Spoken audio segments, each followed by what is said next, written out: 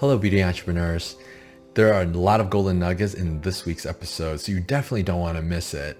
Our guest covers figuring out your need gap for your product, how much money at a bare minimum you need for your IP or patent and manufacturing your product. And also the best way to hire a chemist to help you manufacture your product. And then finally, his experience and benefits of having independent clinical testing. So stay tuned if you want to learn more.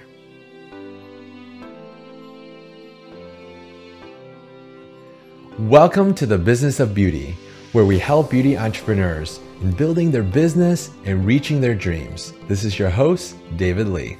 All right. So hello, beautypreneurs. Welcome to the Beauty of Business show, where we help beauty entrepreneurs grow their business and reach their dreams. I'm your host, David Lee. So our guest today has over 20 years of experience creating innovative, big-selling beauty products from leading beauty brands such as Revlon, Avon, L'Oreal, Estée Lauder, and Clinique, and that's just to name a few. And also he's the founder of Beauty Stat Cosmetics, and his superpower is the ability to actively listen. His name is Ron Robinson at Beauty Stat Cosmetics. So welcome and thank you for being on the show. Thank you so much, David. I really appreciate you asking me to be on today. Yeah, and when I first saw you online and found you online, and I was like, wow, Ron has over 20 years of experience. It would be amazing if we got him on the show. So I'm really glad to have you on the show. Now, my first question, so I got to ask. So when I asked you what are your superpowers, you said I actively listen. So what do you mean by that? Well, a lot of people ask me that. That's one of those questions where you go in an interview and people, your hiring manager will ask you, what's your best quality? What's your best? So I took your question as that. And I think the art of listening is a lost art. I think a lot of people it's easy for people to talk and try to share and communicate as much as they want about themselves and what they're doing, and not actively listen to a lot of what they're saying. And this talent or superpower that I think I have, I think it served me well because people really like engaging with me because of my ability to listen. So it's one of those things where I could repeat back to people and tell them what they've told me, and they didn't even remember they said that, or they didn't really understand they had that type of impact on me because they didn't think anyone was really listening. So that's why I say that. Yeah, I totally agree. Sometimes like with the direction of the internet and social media, our attention span is like gone in an instant, right? So having that ability, that superpower to actively listen and engage, it's becoming rarer and rarer, right? Yeah, I agree. And also the fact that I've recently launched a beauty brand, listening has helped me understand really what the consumer needs, what those consumer need gaps are, and have helped me develop a brand and a product that really addresses it. So again, listening is one of those common threads, which is something that has always served me well, and I always go back as a way to build not only my business, but personally. Okay, so it sounds like this is the first tip. So you're saying in order to become a good entrepreneur, you should listen. You should listen to your audience, listen to your customers, right? Customers, audience, advisors, everyone. It's one of those things that I always tell people, in fact, I just had this conversation with my team members. We were talking about, how do businesses evolve? And one way that they evolve is that you may come out of the gate thinking that you have a very exciting product. Then you start shopping it around with different customers. Yeah. And then you wonder why they're not buying. Mm-hmm. and they're not buying it because you weren't listening to them. They probably told you, I would rather this, or I wish your product did that. Yeah. And instead of taking that on and then revising, evolving your product to meet what the customer wants. A lot of entrepreneurs, they kind of sit there with what they think is great and wonder why it's not moving. Again, the listening part is really critical Ah. to forming and sustaining a business. Okay. So it's less like the Field of Dreams, like you don't build it and they'll come. It's more of like listen, then build, then they may come. Right. And then it's an ongoing process. It's not like Yeah. one of those, it's not like an event, like a one time. Oh, I'm going to listen today, and, Yeah. then I'm going to do what I want after that. It's Oh. it's one of those things you constantly have to listen Yeah. and evolve and adapt to the market. Okay. Yeah. Thank you. So now let's talk about your journey. So all the way back from being a chemist for all these big brands, and then from understanding you started BeautyStat Cosmetics, which you didn't have a line at that point, right? You didn't have a product, and then you came up with a product afterwards, right? That's correct. So as you said, I've worked at a lot of big brands developing products for other big companies. Mm-hmm. And when I launched BeautyStat 10 years ago, but it wasn't a beauty product line then, it was an agency. It actually turned out to be one of the first beauty influencer agencies. So I was an influencer. I had a pretty decent social following, and brands would tap into me to get exposure through my platforms. Yeah. And we were able to make money. Then what I noticed by listening, customers asked, well, you know what? We could pay you BeautyStat to post and talk about our product, but what do you have other people? Do you have other influencers that would do the same thing for us? Yeah. And that's how we expanded our service to be an influencer agency that represented many different types of beauty influencers. And we were then able to sell that service to beauty brands. And then to finish your other part of your question, you had mentioned we didn't start out as a beauty brand. We only launched the beauty brand part of this business about 10 months ago. So again, BeautyStat agency was first, and then BeautyStat, the brand, the skincare company, only launched 10. So that was the evolution.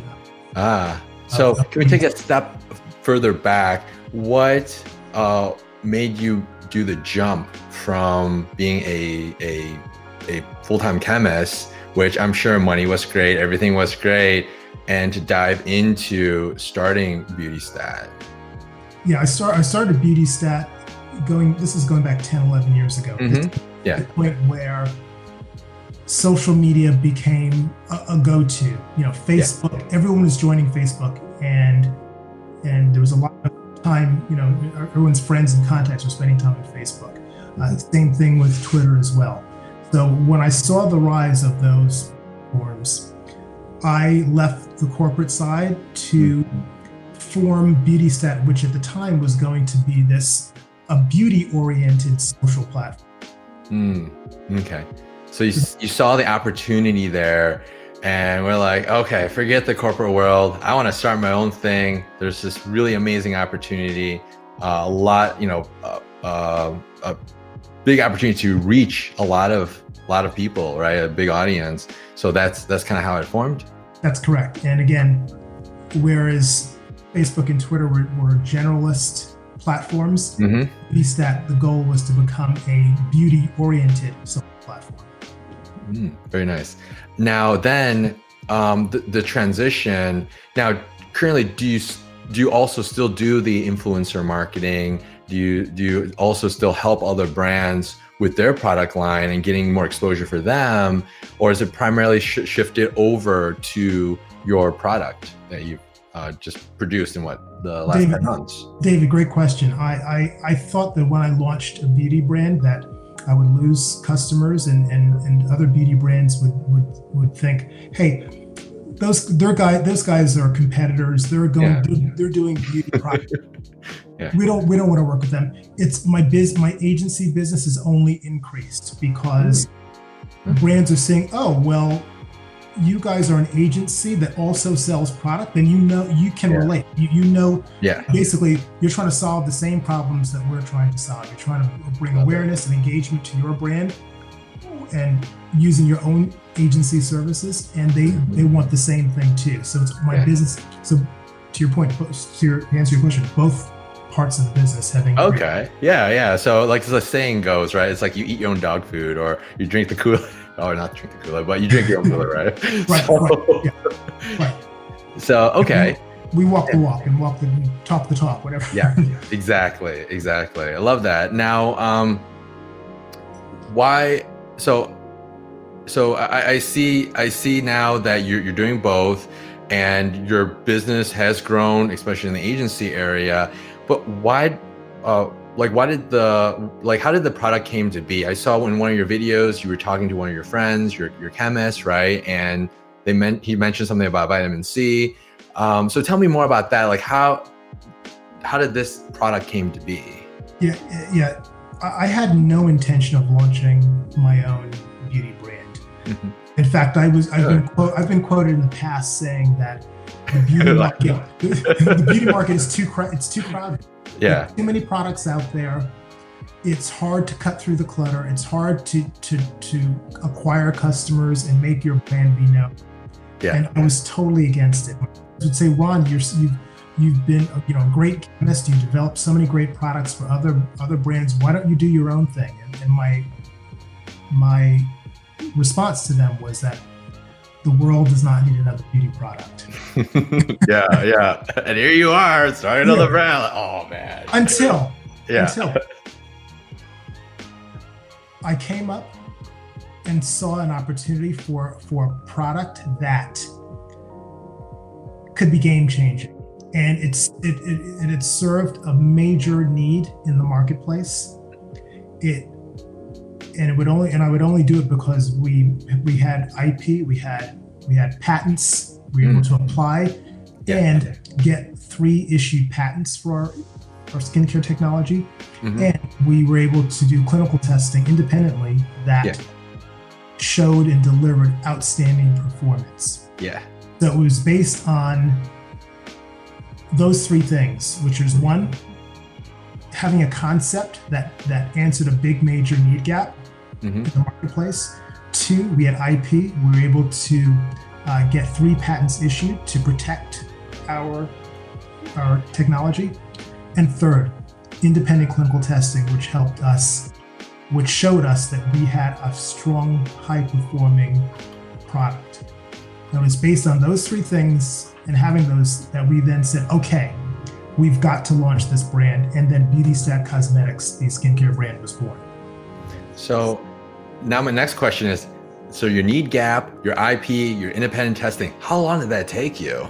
That was over the course of about 3 to 4 years. 3 to 4 years. So wait, you can't just throw together a quick brand and launch a product line in a month and 30 days, right? Isn't this a get quick rich kind of program here? and again, this was a spare time type of thing, and it was only after reaching certain hurdles that we said, okay, let's push it to the next level. And meanwhile, I had my agency business going on in the side. So that's how it happened. So it was, again, over time. It's not like 4 years ago we said we're going to launch a brand in 2019.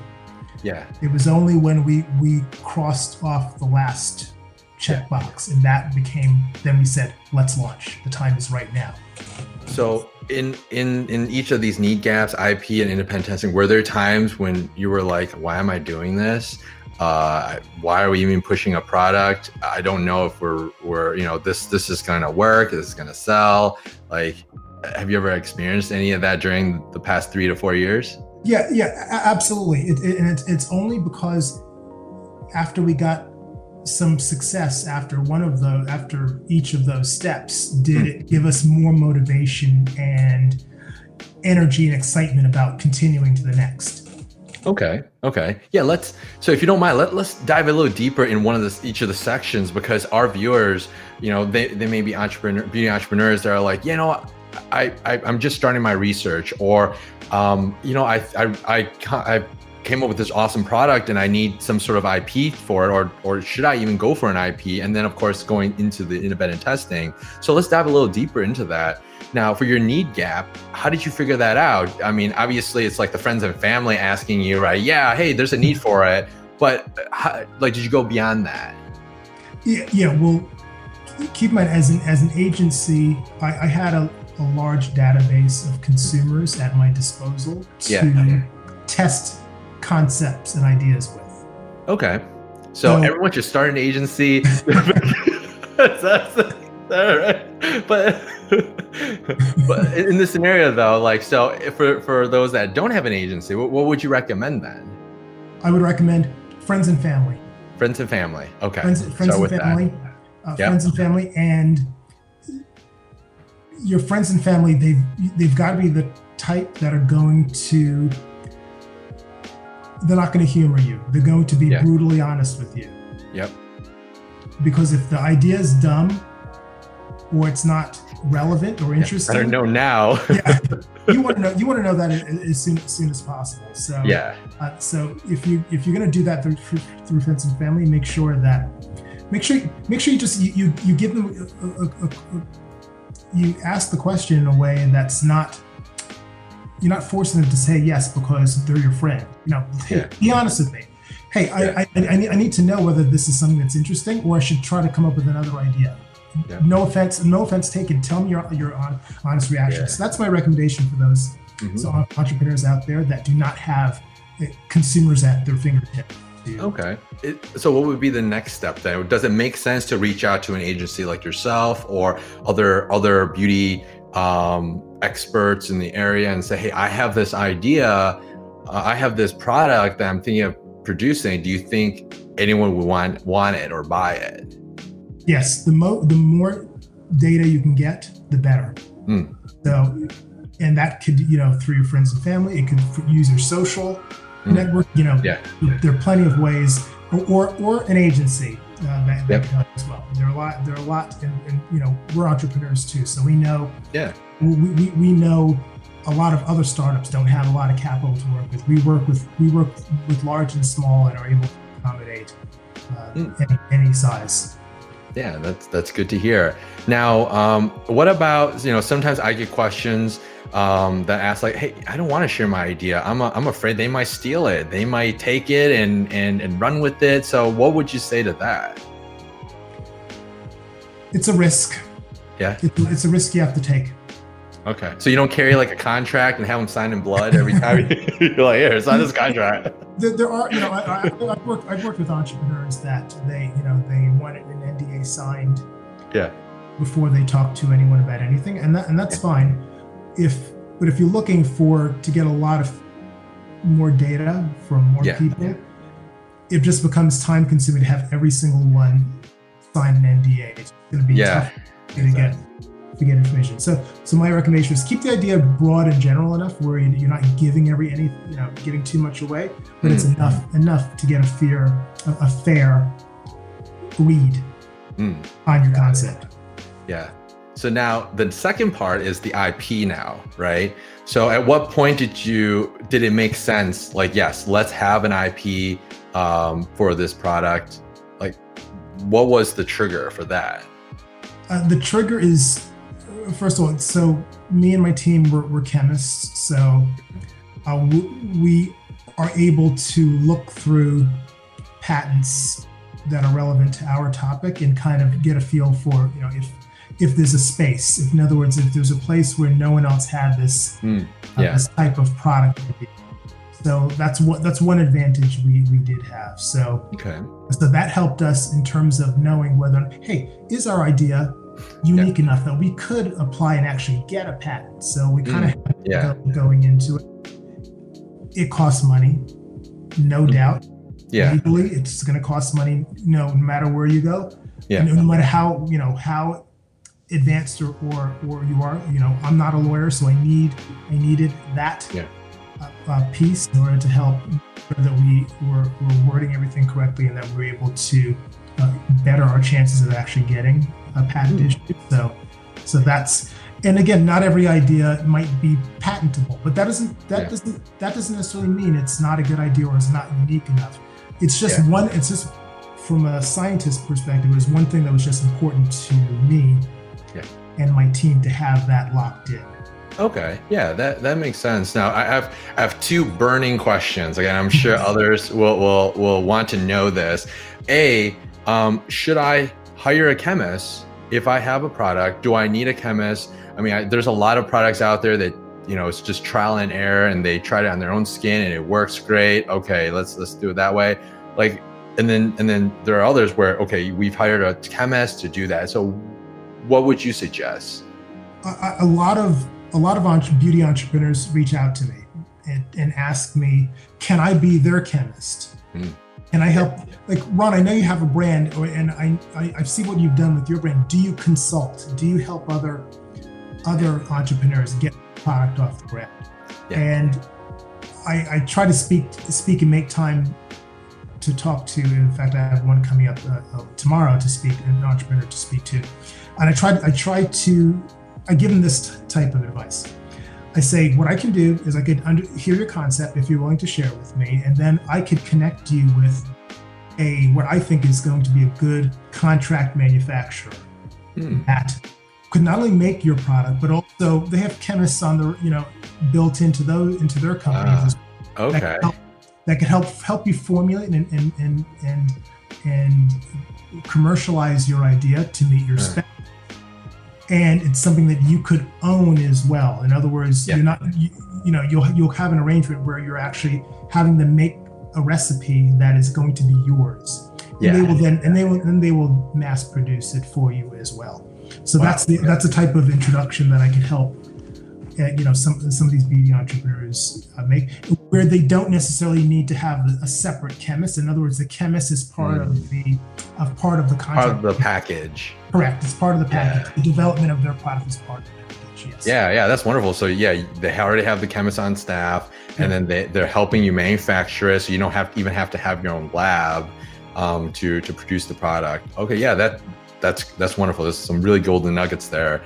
Now, my second burning question is, all right, thinking about it from the entrepreneur's perspective, they're probably freaking out like, oh my God, this sounds like it's going to cost a lot of money.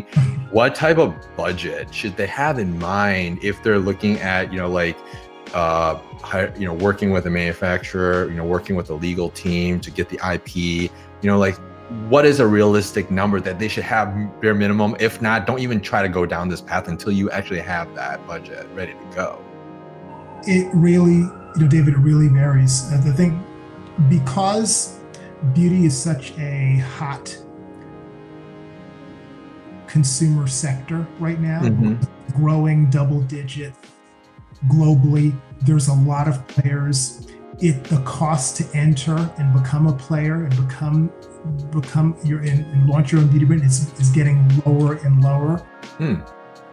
It really depends. It really depends because when you work with these contract manufacturers that make product for you, the term that you'll always hear is minimum order quantities, MOQ. Okay. So that is, okay, if I want to develop this fantastic lipstick, you're going to find out what the minimum order quantity is. In other words, it's the minimum order you have to purchase and buy from the contract manufacturer. For them to actually, it's even worth their while to even make. Because again, cost on their side. They don't want to put a whole team of chemists and plant operators and manufacturers to develop 10 lipsticks. The cost and economics don't make sense for that. So they may the smallest quantity they may make is 1,000 or 2,000, and there's a cost attached to that. And obviously, with economies of scale, the larger your order, the smaller the price. And the smaller the order, the lower the price. The higher the price. So it really varies. So the only thing I can say generally is that the lower the order, the more expensive it can be. But again, there are a lot of manufacturers that are working more and more with entrepreneurs on helping them get the brand off the ground with a smaller order quantity. Okay. Yeah. So I'm just trying to get some numbers in my mind now. Like, for example, just working with a lawyer might be $200 an hour. Right. And then next thing you know, typically I've never gotten an IP before, but how much does an IP typically cost and how long does that take? It could take a couple of years.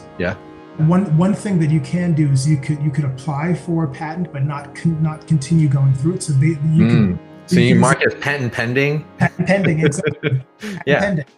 So at least alerts your competitors that there's some movement going on there. You're working towards that. Yep. They don't know where you are in the process, but at least it puts some sort of warning out there. And that's low cost. That may be $1,000. That might be $1,000. $1,000. Okay. So we're looking at $1,000 on legal fees, and then like if let's say we want the minimal. Because I'm guessing for most beauty entrepreneurs that are just starting off, they have one product that they want to just launch first. They want to get the minimum order just to kind of send it out and try it out. Let's say they want an order of 100. Would you say having another budget of $1,000, $2,000, would that be enough to get them off their feet? It would be in the thousands. So I'd say maybe let's say if you need a number, plan around $5,000. $5,000 for the manufacturing and the I guess the testing of the product. Okay, so we're looking at around $6,000. Okay, that's really, really good to know. Bare minimum. Right.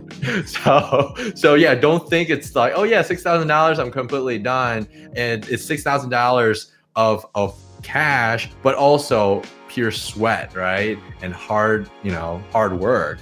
Absolutely. Nothing's overnight. Yeah, exactly. I mean, 3 to 4 years, right? For your product. Now, so then what happened the next step? So you got your IP, independent testing. So what happened there? Did you work with some firms that did the testing for you, or did you already have relationships, or did you start the test groups yourself? Like how does the testing work? Well, so we're in high performance skincare. So we wanted a testing facility that could test for skincare concerns like lines and wrinkles, firmness and tightness of skin, evening of skin tone, those types of parameters. So we wanted a testing center that was of, how do you express this, that had really that worked with great brands or had great quality and was respected is what I'm trying to do. So we wanted someone to respect it. And the reason why is because we had our sights on a certain retailer that we know has high standards for testing, clinical testing. Okay. And that retailer's QVC. Because their products, they're shown on TV, and TV has a big requirement in terms of the claims you can make on TV. So we knew that way back when we were starting that if we got good results, we wanted to use those results and try to have those results help us get into important retailers like QVC.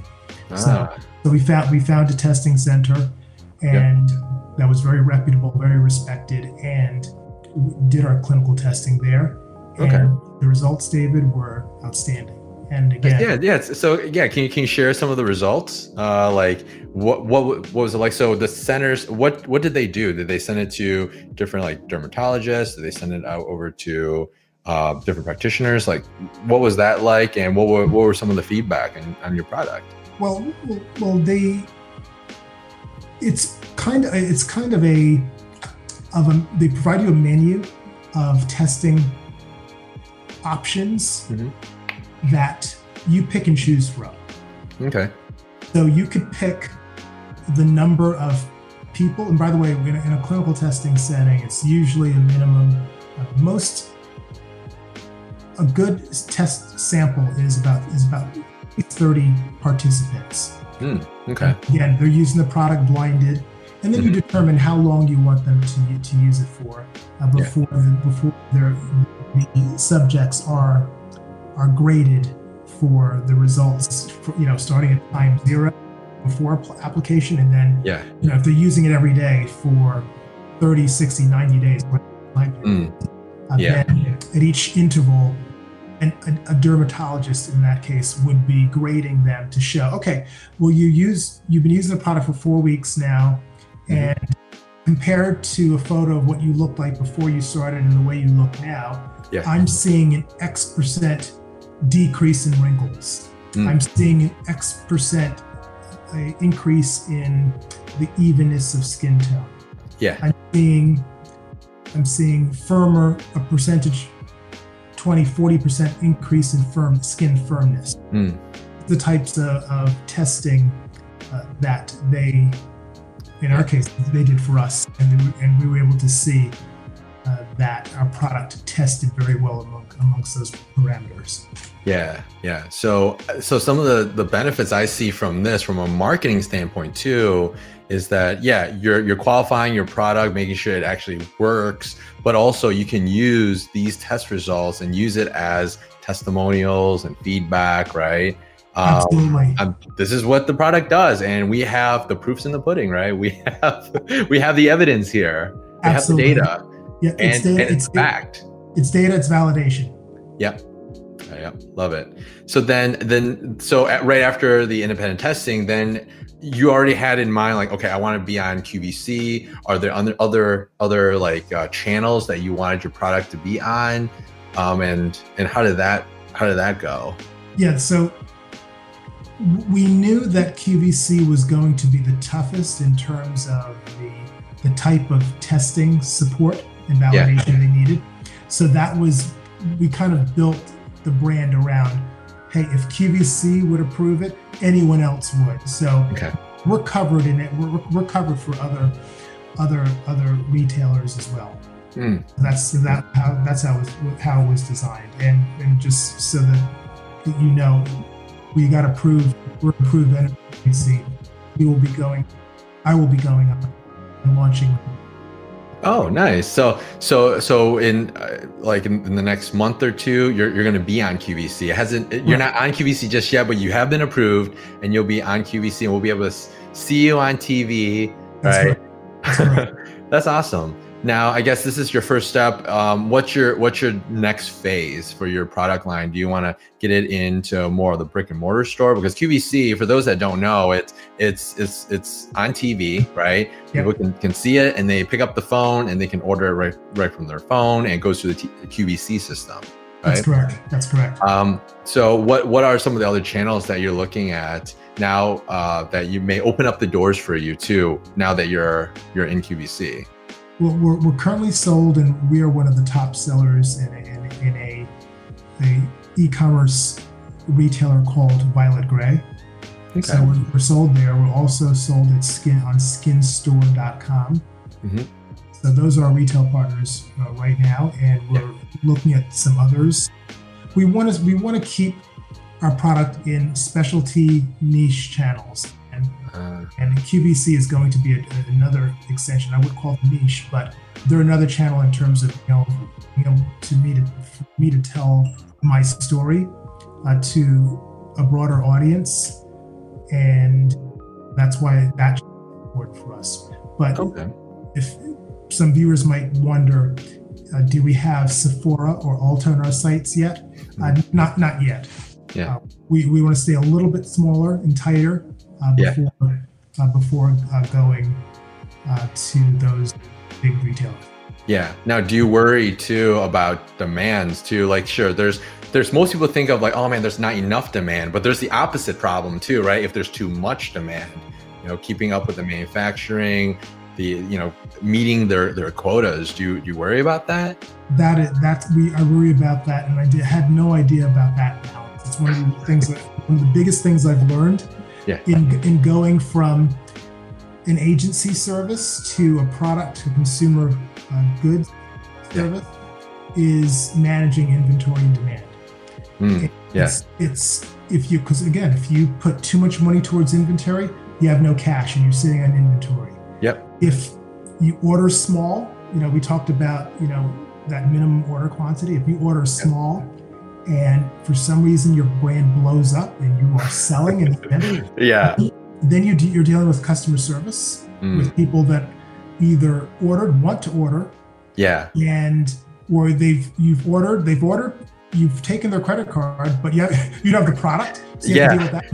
You deal with returns. Yeah. And so I've been on both sides. It's just it's hard to predict. And again, to your point about getting into those bigger doors, that would be an issue to contain with. So again, right now I want to keep the brand small, tight, controlled, under control, right? Yeah. Under control. Again, we're only 10 months old, so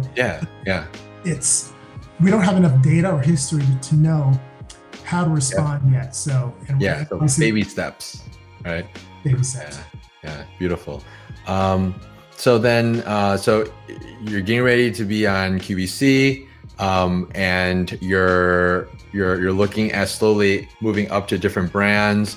Are you also working with influencers too, since that's part of your agency too? Kind of working with agency. Now with your product, so let's dive a little deeper into your product now. Like, who is your target market for your product? Like, what is this product best fit for?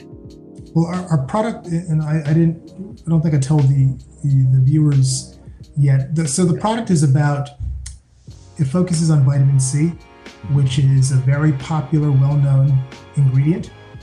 People know it, that they take vitamin C when to help prevent and get over colds.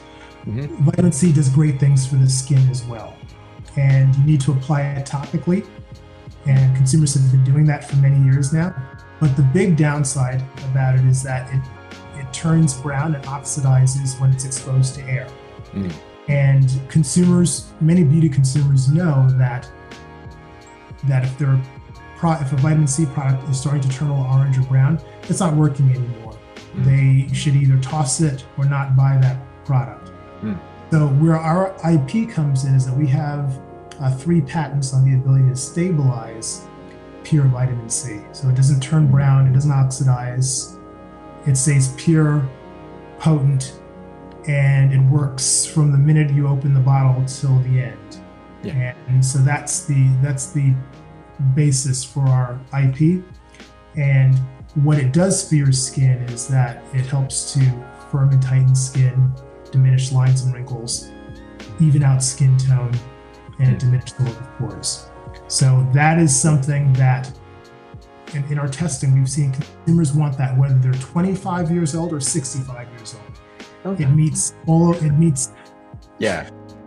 consumers raise their hand like, yes, give me that. I want that like yesterday. Yeah. But what we're noticing now in our sweet spot are women. Women tend to be 35 plus that like a product, because we're not drugstore priced. We're prestige priced. We're $80. Okay. Which is it's very competitive. We think it's a great value compared to a lot of other vitamin C products in the market, which we've seen don't have perfect stability. Yeah. And again, we're able to give consumers the ability to have a product that is going to last. They don't have to worry about it, becoming rising and not working. So can you provide some reference with the shelf life, because you're able to stabilize the vitamin C? What is the typical shelf life of the traditional vitamin C product versus your product?